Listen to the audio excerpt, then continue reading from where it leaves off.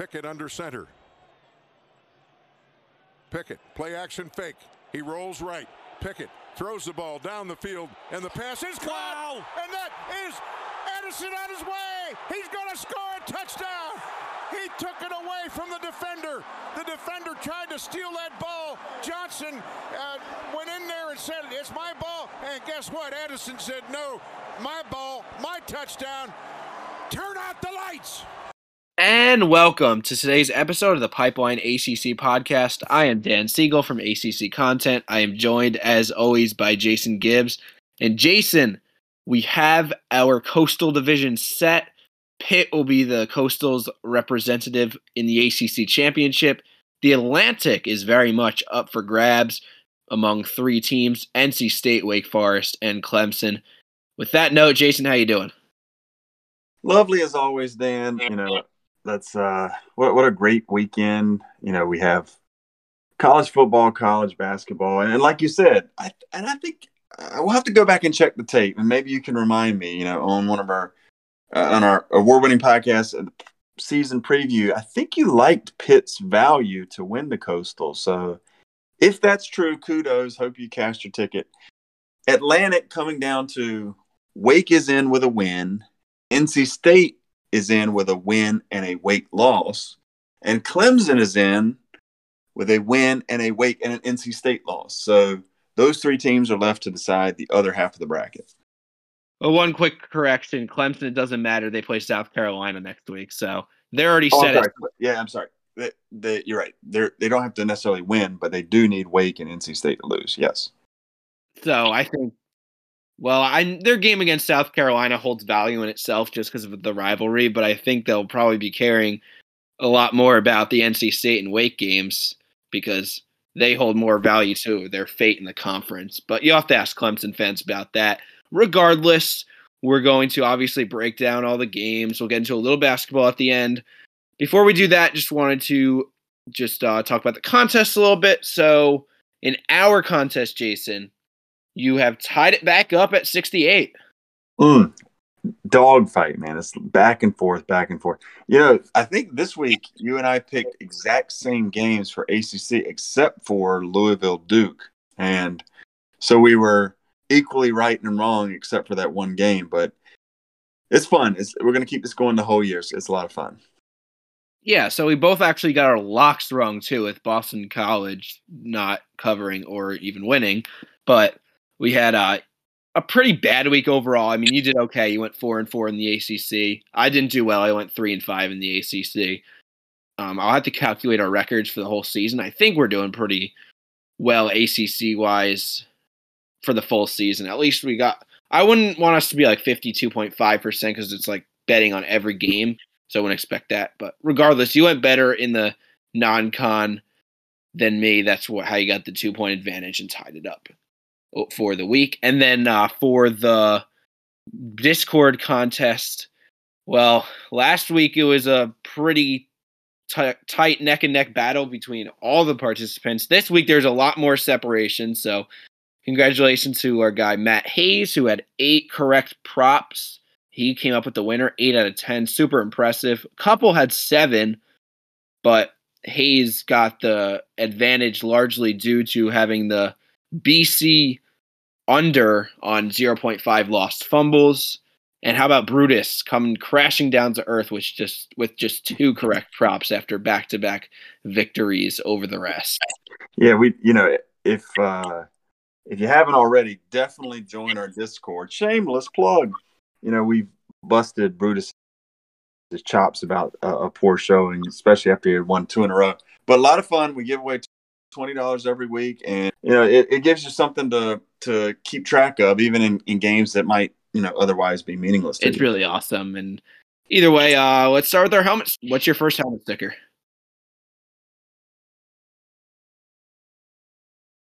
Well, I'm going to go Thursday boy, single-handedly, basically destroying Duke. 303 yards and 5 touchdowns through the air, 224 yards, and obliterating the Blue Devils. And if that wasn't the nail in David Cutcliffe's coffin, then I don't know what is. It just was a really poor showing by the Blue Devils and an unbelievable showing by my guy Malik Cunningham. First helmet sticker for me, we're going to travel over to Saturday, and we're going to talk about Clemson with a big victory over Wake. We'll talk about the details of the game in a little bit, but I'm just going to give credit to their running back tandem. Kobe Pace, 191 yards and 2 touchdowns. Will Shipley, 112 yards and 2 touchdowns. I'm talking about rushing, because Will Shipley also had a passing touchdown. He was a little jump pass from the goal line. Between them, 13 missed tackles. The next best in terms of total team missed tackles forced by running backs would be UNC with 7. So Clemson had almost double that. Great job by the running backs. Yeah, for my second helmet sticker is a little painful here because I'm going to give it to Jordan Addison for Pitt. 14 receptions, 202 yards, 4 touchdowns, and unbelievable showing for Pitt as we already mentioned, won the game and are now the coastal representative in the ACC championship game. It is a little painful because you and I were going against each other in our Pipeline ACC only fantasy football league, and you had Jordan Addison. I thought I was going to squeak it out of you. I was rolling the dice with Brennan Armstrong. I thought he was going to carry me to victory. He did not because of your guy, Jordan Addison. And for that, I'll tip my hat and give him my helmet sticker. That's good stuff because I'm going to keep it in Pitt's direction. I'm going to give credit to their coaching staff, actually, because I feel like game management was the reason they won this game. They were much more aggressive than UVA on for 4th down, including a shot play to Jordan Addison on 4th and 1. It's the most effective time to take a shot downfield because you're going to likely have an open guy. Obviously, it's a huge risk. It paid off. And the UVA coaching staff just wasn't up to the task. They punted on situations I thought they should have gone for it, while Pitt was what may have been considered over-aggressive. However, they converted. And I think aggressiveness is better than conservativeness in most cases. So props to them. Yeah, I'm not going to say that I kicked something across my living room on that 4th down, on the touchdown to Addison, but I'm not going to say it either. You know the worst part about that, too? I don't want to know.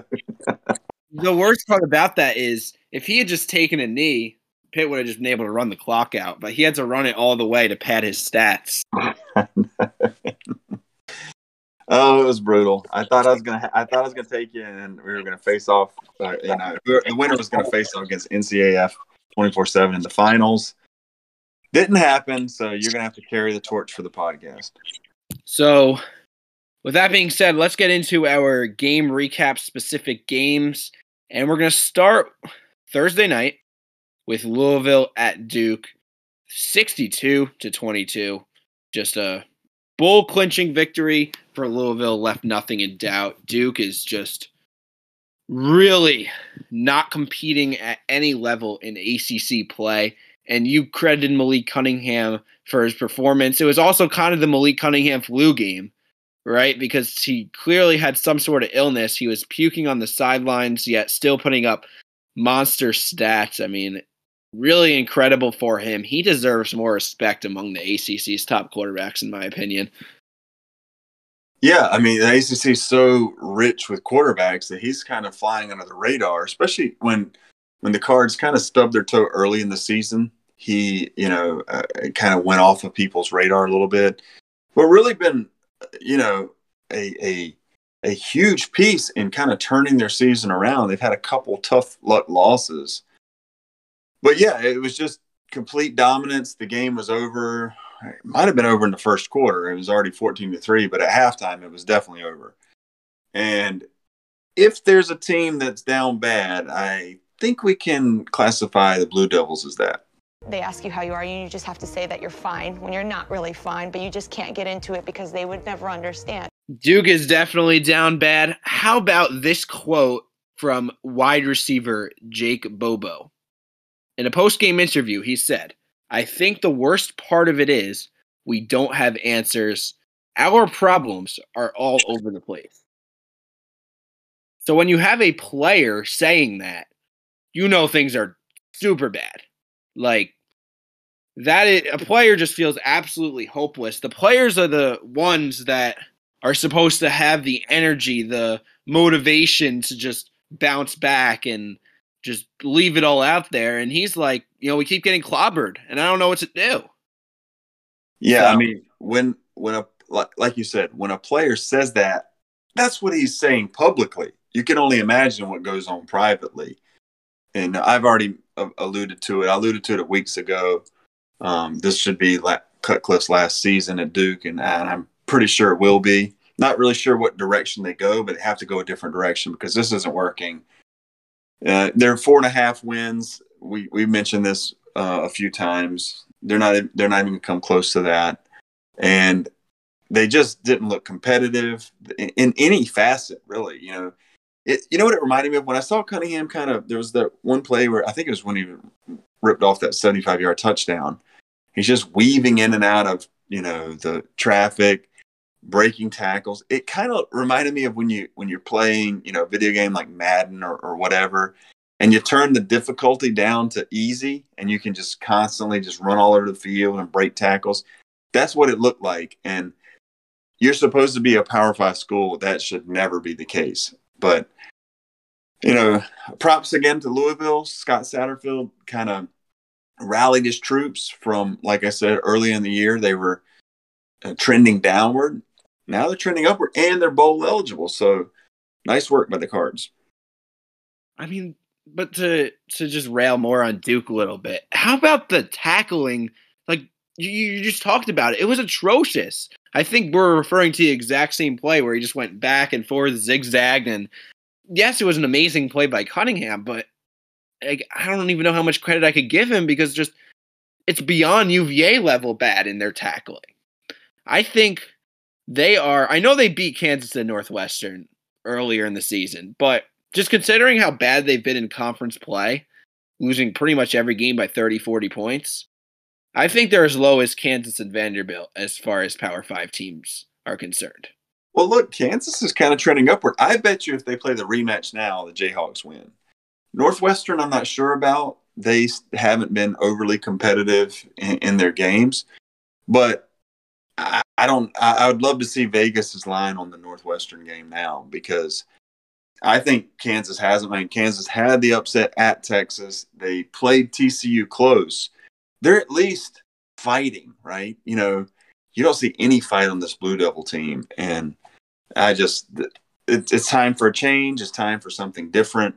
Like I said, I don't know what direction you go. I mean, it's not like, let's be honest, Duke is a basketball school. It's not like there's some, football destination school.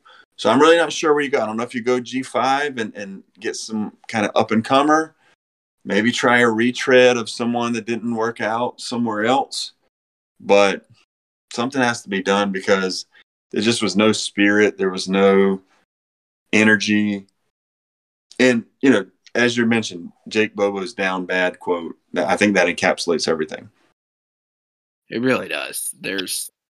It just shows what the locker room's thinking right now. So I think that's enough on that. Let's move on to Wake Forest at Clemson, our 12 o'clock game, where Wake falls to Clemson 48-27. And I thought about this game a lot, right? Because I've given so much praise to Dave Clawson and how he doesn't have those really bad letdown losses and how he always has his team up for every game. And I thought about this. Does this change my opinion on Clawson? And I'm going to say no. I think Wake's full body of performance has still been super impressive. They're 9-2 this year. I think what just happened here is the talent difference finally showed out. And Wake was overperforming. Clemson was underperforming. Something like this was bound to happen.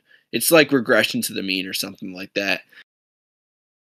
Yeah, well, so you and I, we both picked Wake in our picks contest. And before kickoff, it was noted on our Discord, which, again, shameless plug, that there was reverse line movement on Clemson. And I thought, here come the Tigers. The Sharps are all pouring their money on Clemson, and it's probably going to be a blowout, which it essentially was. A 21-point victory is a pretty big blowout for a game that started out around Clemson -4.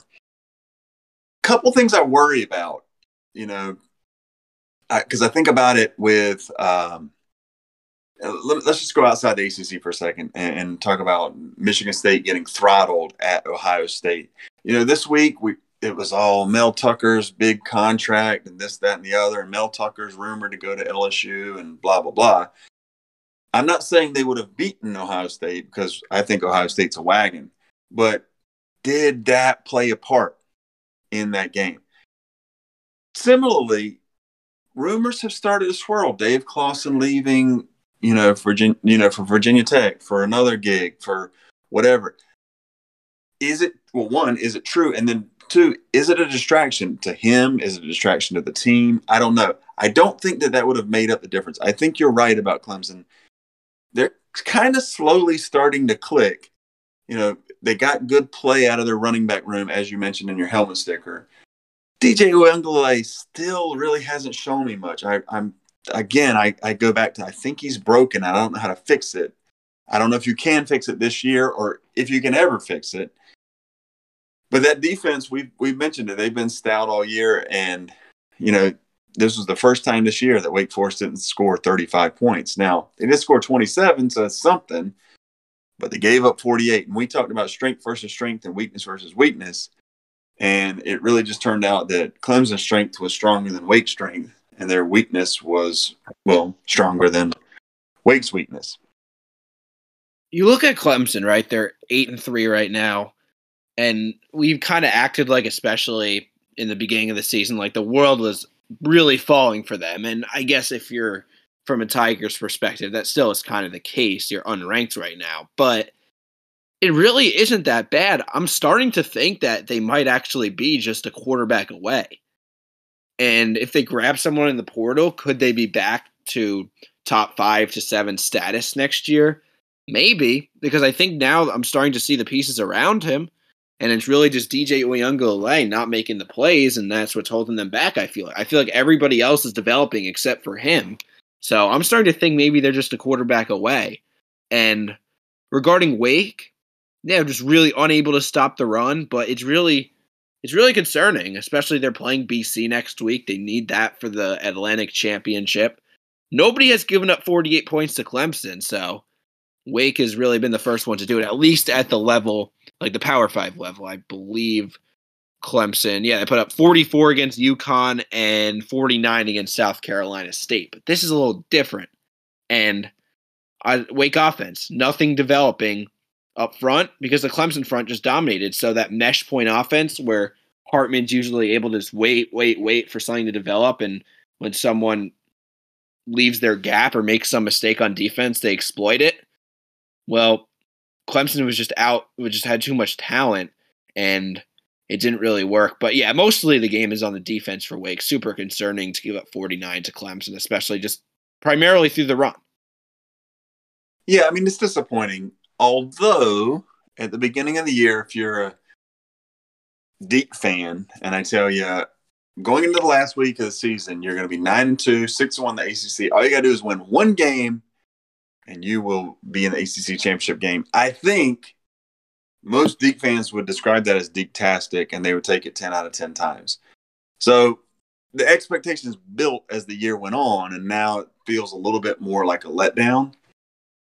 But I still think, I don't know if they'll be favored. I'm worried because, Boston College is plucky. I know they lost this week, but they're still plucky. It's at Boston College. It's definitely not a gimme.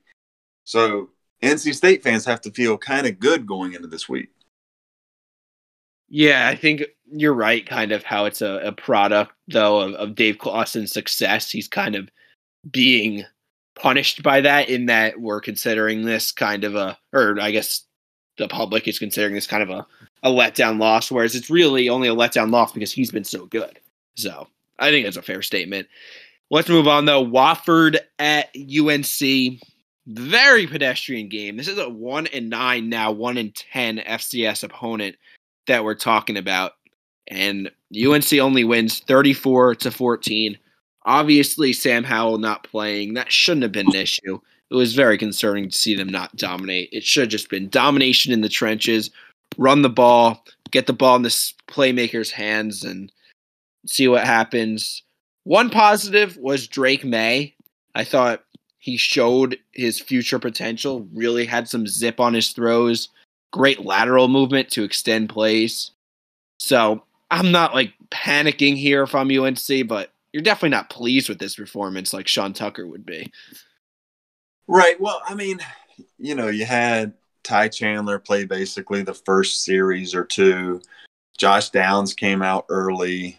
I mean, he didn't put up, some stellar numbers, which obviously they could have. Jacoby Criswell played at quarterback, as did Drake May, as you mentioned. British Brooks had a pretty good game, for a backup running back, 7 carries, 89 yards, 2 touchdowns. But I just honestly, Dan, I wouldn't think much about this game. I more think UNC is kind of saving all their ammo for this upcoming week rivalry game versus NC State. They don't want to show their cards the week before, and they don't want anyone to get hurt. It's just like get a lead and then just get out of the game. So I don't put too much stock in this game at all. Fair enough. That's fine. I don't really have much argument with that. I think it's really not too big a deal. Is more one of those, hey, wait, UNC's only up by 3 on a 1-9 FCS team in the mid-second quarter, and let's let all their rivals get all their jokes out. But I let's see. We got Florida State at Boston College up next on our repertoire. So Florida State pulling out a 26-23 victory despite Boston College's comeback efforts. This is the spark that Mike Norvell has honestly needed. He's sort of turned around his season, hasn't he, Jason? Let's go to our factoid of the day. Factoid of the day. Yeah, if we think about Florida State, they win at Boston College, and that gives them 5 wins. A victory against Florida this upcoming week, and remember, Florida just fired their head coach, but a victory against their rival Florida State can become the first team since 1986 to start 0-4 and qualify for a bowl game. 1986, it was Colorado, and then Texas A&M in 1967 are the only 2 schools to pull it off. So Florida State, as you mentioned, Mike Norvell, the Fighting Mike Norvells are right on the precipice of history. Yeah, I know Florida State fans are kind of disappointed about the way their season has played out as a whole, but I think just A, with the financial situations, and B, you're year 2 under Norvell, and you are actually seeing progress. I think you definitely keep him around. It would be very foolish not to. Especially you have a guy like Jordan Travis, and his really resurgence has continued. I thought another very solid game all around, making the throws the entire game. Very good stat line, 34 throws, 20 completions, 251, 3 touchdowns, no picks, and 26 rush yards. Not just making the explosive plays, but working in offense, checking it down, and keeping the defense, having to guess what you're going to do.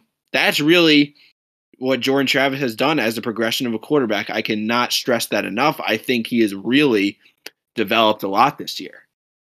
Yeah, you tweeted, you were talking about their defense. You tweeted some good stats about Jermaine Johnson and company on the defensive line for the Seminoles. And I tweeted, I think the Noles have something cooking. I really do. Their defense is looking solid. And as you mentioned, Jordan Travis has made strides this year, more than I thought he had in him, to be honest. And I'm glad I was wrong. Deshaun Corbin at running back looks good. Trayshawn Ward is kind of going to be their secret weapon next year. I don't know. The Noles, wouldn't you think right now, would you think that the best team in Florida is Florida State? Who could have thought that after 4 games and they're 0-4? I mean, Miami's right there, but they did beat Miami, but it was obviously a back-and-forth game. I don't know. The Noles looking good. And next year, I mean, what if Travis, they do make a bowl game? Because listen, making a bowl game, especially for a team like Florida State, is so important because it gives you weeks and weeks more of practice, and it really lets you springboard into next year. And so if Travis develops even more, maybe they get a couple threats on the outside, I don't know. Seminoles could be looking dangerous next year. I like that statement you just made, because people say bowl games are meaningless, and I think the results of the bowl games are not as meaningful as regular season results, but the fact that you just said the teams could practice for several more weeks with motivation of a game to play, I think that makes a huge difference. By the way, the stat I put out against a very good Boston College offensive line, Kier Thomas, 13 pressures, led the ACC. And that's insane because number 2 was down at 7.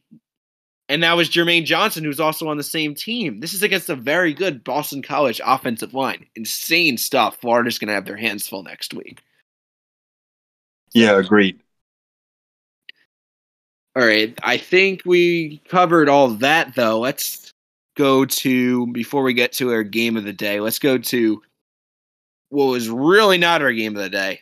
Georgia Tech falling to Notre Dame, 55-0. I don't really have much to say about the gameplay here. I have one conversation starter to bring. We really need to start having some talks about Jeff Collins, because we have not seen progress through 3 years. It has been just hype, and he has not brought it on the field. I think Georgia Tech fans have really started. The only reason I'd maybe give him another year is recruiting and just the fact that he has seeing it with him. Jason, do you want to try to convince me otherwise, or do you feel the way? So this game to me is what you invented the throw up emoji for, right? That's all that can be described this game. It was just embarrassing for Georgia Tech fans and any alumni. It was over really before kickoff. It was basically over. 24-0 after 1, 35-0 after 2. It really was a terrible display. Now, you astutely started on Jeff Collins quite a few weeks back on our World Winning podcast, and you were onto something, because, listen, at the beginning of the year, we talked about it. This isn't going to be Georgia Tech's year. A lot of their pieces are still young. They have a really, really difficult schedule. So it's not going to be this year, but maybe next year. But what we wanted to see was progress, and I think we've seen the opposite under Collins. I think we've seen regression, and I just don't know where you go from here. Our guy Walt Deptula from DJ, on Sports Talk and down in South Carolina. All you Clemson fans, if you're down there, definitely tune into his show. And he has a daily show, Road Rage, great show. He put out a tweet, and I thought this was really a great tweet. He said Georgia Tech should go to Paul Johnson and beg him to come back, because Jeff Collins is now a disaster.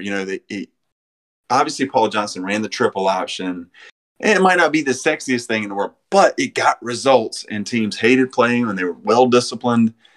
And they got rid of him, just revamped the offense, and we're going the wrong direction. And, Jeff Sims, we've talked about, he didn't play in this game, but Gibbs at running back hasn't been great. I don't know. There was nothing positive to say about Georgia Tech in this game. You know what Paul Johnson is up to these days, speaking of which? No. Yeah, I have no idea either. I was just wondering if you did. I thought you were about to drop a bomb on me. No. He's probably coaching at some Group of 5 school or something. He wasn't retirement age, was he? No, I'll look him up, man. While you kick the finishing dirt on Georgia Tech's coffin, I'll look him up. I don't really have anything more. I mean, it was just a plethora of guys. Notre Dame really didn't open up anything. Last week against UVA, I know they won pretty handily, but at least they had to bring their A game to the table in order to do so. And I just felt like this was just a game that Notre Dame completely just walked in and didn't really need to bring much play calling or defensive effort to the table. They just easily got it done. So I think that's enough on that. Let's move on to, do you have the Paul Johnson status update yet? I'm trying to Google it. It looks like the Ravens brought him in to work with their practices some, which is pretty weird considering he's a triple option guy. I can't see what he's doing right this second. It doesn't look like he's a coach anywhere. It looks like Georgia Tech at 2018 was the last time he coached. But, obviously he was at Navy and then he went to Georgia Tech. But I don't have like his current whereabouts. Not sure. Interesting. Well, either way, we got a lot to talk about with this game. So Virginia at Pitt, we devoted 2 helmet stickers to this. Pitt winning 48-38, becoming the Coastal champions. Good job by their crowd. They showed out, and a really exciting time for Pitt fans. Finally, they had that breakthrough season. They now got that 9-win mark for the first time in forever. 9-2, and plenty left to go. I think Pitt, they really had a balanced attack. They were able to exploit UVA's run defense, kept the ball in Pickett's hand. Pickett did not have, I felt like, his best week, but Pickett's not best week is still a pretty damn good week because he's just that good of a quarterback. And despite the fact that I think Armstrong outplayed him, I think Pitt just had a more well-rounded performance. And it was really a phenomenal game. I really enjoyed watching it. Pitt gets it done just due to the little things they'll talk about in a little bit. Yeah, I mean, really it was, as you mentioned, it wasn't Kenny Pickett's best game, but it was super solid. And it was kind of the Jordan Addison show as we've kind of already alluded to. He had 14 receptions, 202 yards, and 4 touchdowns. The other 6 pass catchers had 2, 2, 4, 2, 1, and 1. So it was basically, as far as receptions goes, it was basically all Addison. And he paid off. Hey, if you can't stop it, keep going to it, right? They did get a good special teams play out of Izzy Abanikanda, and that kind of buoyed them, when they were possibly, Virginia was kind of making a comeback. Abanikanda ran it 98 yards for a touchdown. That was really some wind in their sails. But look, hats off to Brennan Armstrong. The guy was banged up. He possibly broke some ribs versus BYU a couple weeks ago. It looked like Virginia basically sacrificed the Notre Dame game last week just to try and get him healthy. And it worked. He passed for 487 yards, 3 touchdowns, really had the team. They were right there the whole time. Pitt pulled away late, but it was kind of a nip and tuck game. Like I said, the Panthers got that great special teams play, and that was one difference maker to be sure. But Armstrong was still limited. He didn't even bother. They kind of basically abandoned the run. The Cavs had 24 carries for 27 yards. And so not really a banner day on the ground, but it didn't matter because Armstrong was moving them through the air. They just couldn't quite punch it in. Pitt made a few more plays, and as a result, they are the Coastal champs. I do have actually a little bit of criticism to give on UVA, though, because I felt like they lost on some self-inflicted wounds, and none of them had to do with Brennan Armstrong. Brennan Armstrong deserved to win this game. He had that one interception in the box score, but that was a Hail Mary at the end of the half. So really, he played a perfect game. Bronco Mendenhall at the end of the game said they were leaving it all out there in this game, bringing their blitzes and their play calls, but I felt like that wasn't the case because they were so conservative. Punting the ball on, the second drive of the game, they had a chance to go up 14-0. They punt the ball on 4th and 2, well into Pitt territory. That didn't make sense to me. Special teams touchdown against, jumping off sides on a field goal on 4th and 4, making 3 points turn into 7. The fumbled snap on the last drive and then punting it away. I mean, both teams played very well offensively. UVA played well enough defensively, but it was just the little things, the special teams, the game management that I felt like lost in the game. Yeah, I mean, agreed with you on Mendenhall, some of his coaching decisions. A little bit of a head scratcher. You got to play like your life depends on it, because it did, right? If UVA wins this game and then they win this week versus Virginia Tech, they're in the championship game. And so you kind of got to leave it all on the field. You got to pretend that there is no tomorrow. I will say this.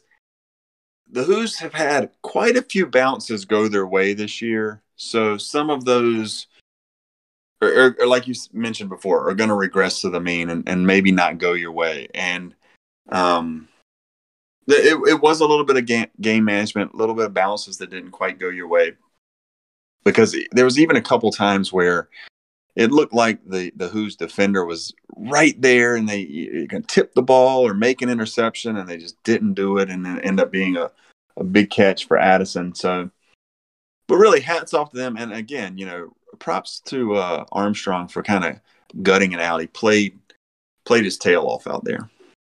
For sure. And just happy for Pitt fans because they've gone through so much mediocrity and finally they show out in a home game and win another big game this year. So good for them. That's all I've got to say on that. And we got 2 more games before we get to basketball. So let's do it. We got Syracuse at NC State. I'm not sure I have many comments on this because it was kind of just fairly typical, right? First off, all life for the Syracuse season has kind of been lost, and I'm starting to turn my head back on Dino Babers. Number 2, it's kind of the classic, like I've kind of noticed, the Dave Doeren era. Tough loss, hard-fought loss. Follow it up with a feel-good blowout win over an inferior team. That's kind of what they did in this game with a 41-17 victory. Yeah, this was a really to the T, right to the script type game. You mentioned how that kind of works in the Dave Doeren era for Wolfpack. And Syracuse, under Babers, especially on the road, really have turned in some clunkers. And they needed to win one of these final 2 games to become bowl eligible. Now they're going to have to beat Pitt, albeit at home. So maybe there is a chance, and maybe Pitt's feeling a little bit of a letdown. We'll see how that goes. But Leary was great at quarterback. Devin Leary for NC State, solid again. An elite game management. I think you gave him that moniker, and it really fits to a T. But this was just, this was who we thought they were, right, for both teams, right? And 28-7 at halftime, game over, and it really didn't change much in the second half. No, Syracuse, they did get pressure on 11 of 29 Devin Leary dropbacks, but it was just insignificant because he played a solid game. He's a good quarterback. He's going to do that. And I think he's super under the radar like Cunningham. So good for him. As far as Syracuse goes, they got to bring it all next week. They really do, because they're playing Pitt. They're playing them at home, first off. And second off, they're playing a Pitt team, and this game really means absolutely nothing to them because they already clinched the ACC championship. So, I mean, Kenny Pickett's banged up. I wouldn't be surprised if they're just super limited and conservative with their play calling. They got to leave it all out and show that Dino Babers still has some life in him. So we'll see on that. But I think that's really all there is to it. And let's move on to Virginia Tech, Miami, the battle, what should have been the Coastal Championship, but because neither team cares about football enough, instead it was who goes bowling. And who went bowling? Well, it's Miami with a 38-26 win. And I guess for Miami, I think it's very, very likely that Manny Diaz gets fired. Hopefully they don't lose TVD, Tyler Van Dyke, to the portal because he's the future, man. Hopefully he really sticks around. Miami did say they invest more into football. If he buys into that and stays for the next coach, he made some really good throws once again, and I really like the kid. Yeah, he has been a revelation. Again, we talked about it coming into this year about Derek King and his health. How healthy would he be? The Canes will only go as far as his health. Although, again, you astutely mentioned that their quarterback room was much better than it was in the past. But I really do, and I think I've mentioned this before, I think it might have been a blessing in disguise for his injury. Of course, we don't root for his injury, but injuries do happen. How do you respond to them? And I think the Canes have responded well. whether Manny Diaz is canned or not, I don't know. I can't imagine bringing in a new athletic director. They're going to want to just keep riding with Diaz. They're going to want to bring in their own guy. But the team has fought under him. The team has stayed together. TVD has been great.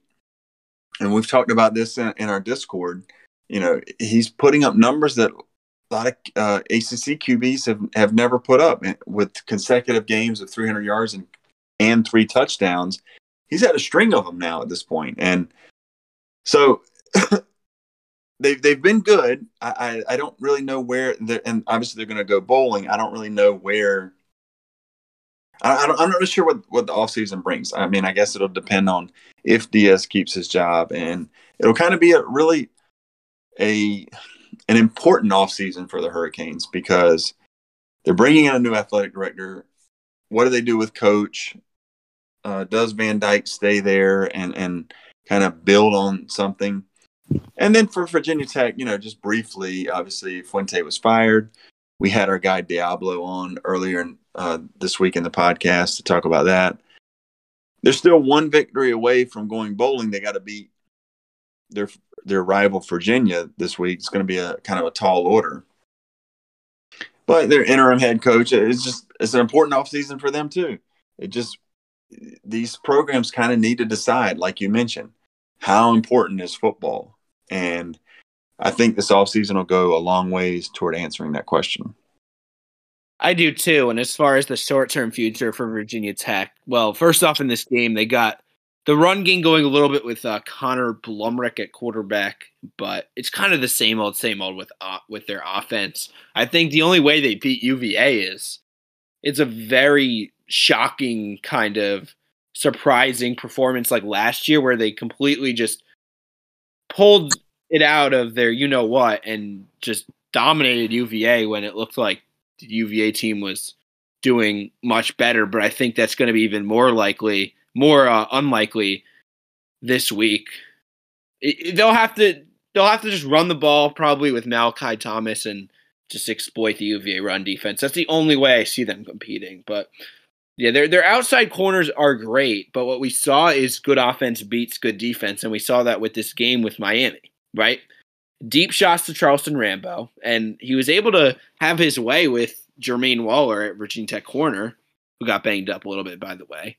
But it was those deep shots to Rambo, mostly short passes over the middle, and their weapons in space were more athletic than the Virginia Tech linebackers, and that's how they exploited them. And I think a lot of Virginia Tech fans are noticing that, so they need a revamp in personnel as well. It'll be, like Diablo fan account said, a multi-year process in their rebuild. So that's all I've got in football. You got anything else, or you want to move on to basketball? Yeah, let's move on to basketball, man. All right, so basketball-wise, I think we're just going to do our 3 takeaways kind of thing like we did last time. We'll each give 3 takeaways. We'll go from there. The ACC as a whole, let's see. So, I mean, it is Sunday, so I'll just give you a timeline of where we're at right now while we're recording. So we had Tennessee beat UNC 89-72 today. Virginia Tech taking care of Merrimack 72-43. And going on right now, we have BC Rhode Island Part 2. Rhode Island winning pretty steadily. Clemson taking a nice lead over West Virginia. Florida State, Loyola Marymount, NC State, Texas Southern. Those games are also going on. So that's where we're at timeline, just in case you guys were wondering while we're recording. But Jason, what's your first takeaway from the last, 7 days of ACC basketball? Yeah, so my first one is, how much is head coach Chris Mack's absence affecting Louisville? Because he's been suspended for the first, I think, 6 games or so. Because so far the Cards have kind of looked underwhelming. They've won some games, but they've had a couple nail biters, including I think it was like a 4 or 6 point victory against the winless Detroit team. Really need to pick it up, but again, I'm just curious of how much his absence is affecting, and I don't know. Maybe that's kind of who they are, but we thought they were going to kind of trend upward this year. So I guess it remains to be seen, but definitely keeping a close eye on that. My first takeaway kind of lends into your takeaway because it I guess a lot of different takeaways as well, because it's just general in the ACC. I think we're down bad again. I think the ACC would be lucky to get 6 bids this year. I think we're looking at probably a 5-bid league. So I think there's 4 that I'd give like a 75+% chance right now. I think it's Duke, Virginia Tech, Florida State, and UNC. And then there's like bubble teams. Like Notre Dame might sneak in. Clemson's looking pretty good. UVA, they really have to make a comeback on their season. Use, always the same way. Louisville, could they make a comeback on their season? But I don't know if like more than 2 of those that I just mentioned sneak in.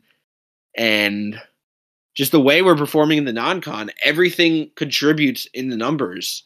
And I don't think it's looking too good for the ACC. Yeah, I mean, obviously it's early on, so there's a lot of season to be had. But thinking about, you mentioned UNC, and obviously Hubert Davis has taken over for Roy Williams this year, and they're getting their sea legs about them. But how about this? Last year, this is my second point. Last year, North Carolina players combined for 7 20-point games. This year, they've already surpassed that in 4 or 5 games. It's kind of amazing. So their offense really is clicking, and they've had quite a few guys. They've had, whether it be Brady Manick, Dawson Garcia, R.J. Davis, Armando Bacot. They've had guys, and their offense does look good. As you mentioned, their defense hasn't necessarily looked good, especially today versus Tennessee. But it was a back-to-back game, and again, they're still kind of feeling their season out, especially a lot of new pieces and a new coach getting used to his system. But their offense is looking good so far. If they can shore up that defense, maybe it pushes them, to a little bit higher seed line come March. Yeah, a couple bad, not bad, but just discouraging losses to good teams over the last couple of days, but I still consider them number 2 in the conference, which maybe is more of a testament to how bad the conference has been. Either way, my second takeaway will be Brad Brownell is a phenomenal coach, I think, and he's the Clemson head coach. And that St. Bonaventure loss where they were up probably a pretty decent margin in the second half, and Bonaventure came back to win, was a pretty bad letdown, but St. Bonaventure is a very good team, and they had a couple of solid wins against Bryant and Wofford, good mid-major teams. They're beating West Virginia 52-45 right now with 7 minutes left. Hopefully that holds up. But I looked at their roster this year. I did not see a lot, and I thought that maybe they would really have a down year. And I think their system allows for consistently good defense. We've seen that the last couple of years. And what I've been most impressed with is how their offensive talent is being maximized. That pick and pop to PJ Hall was lethal in that game against St. Bonaventure. Hall has not made any threes, but he's got 10 points today. Alamir Dawes with 18 currently in this game, so it's his turn to go off. And I'm really been impressed with Clemson, perhaps the most compared to expectations so far. Yeah, Clemson looking good, and we wondered at the end of last season, what were they going to do this year? Because last year kind of fizzled, especially down the stretch.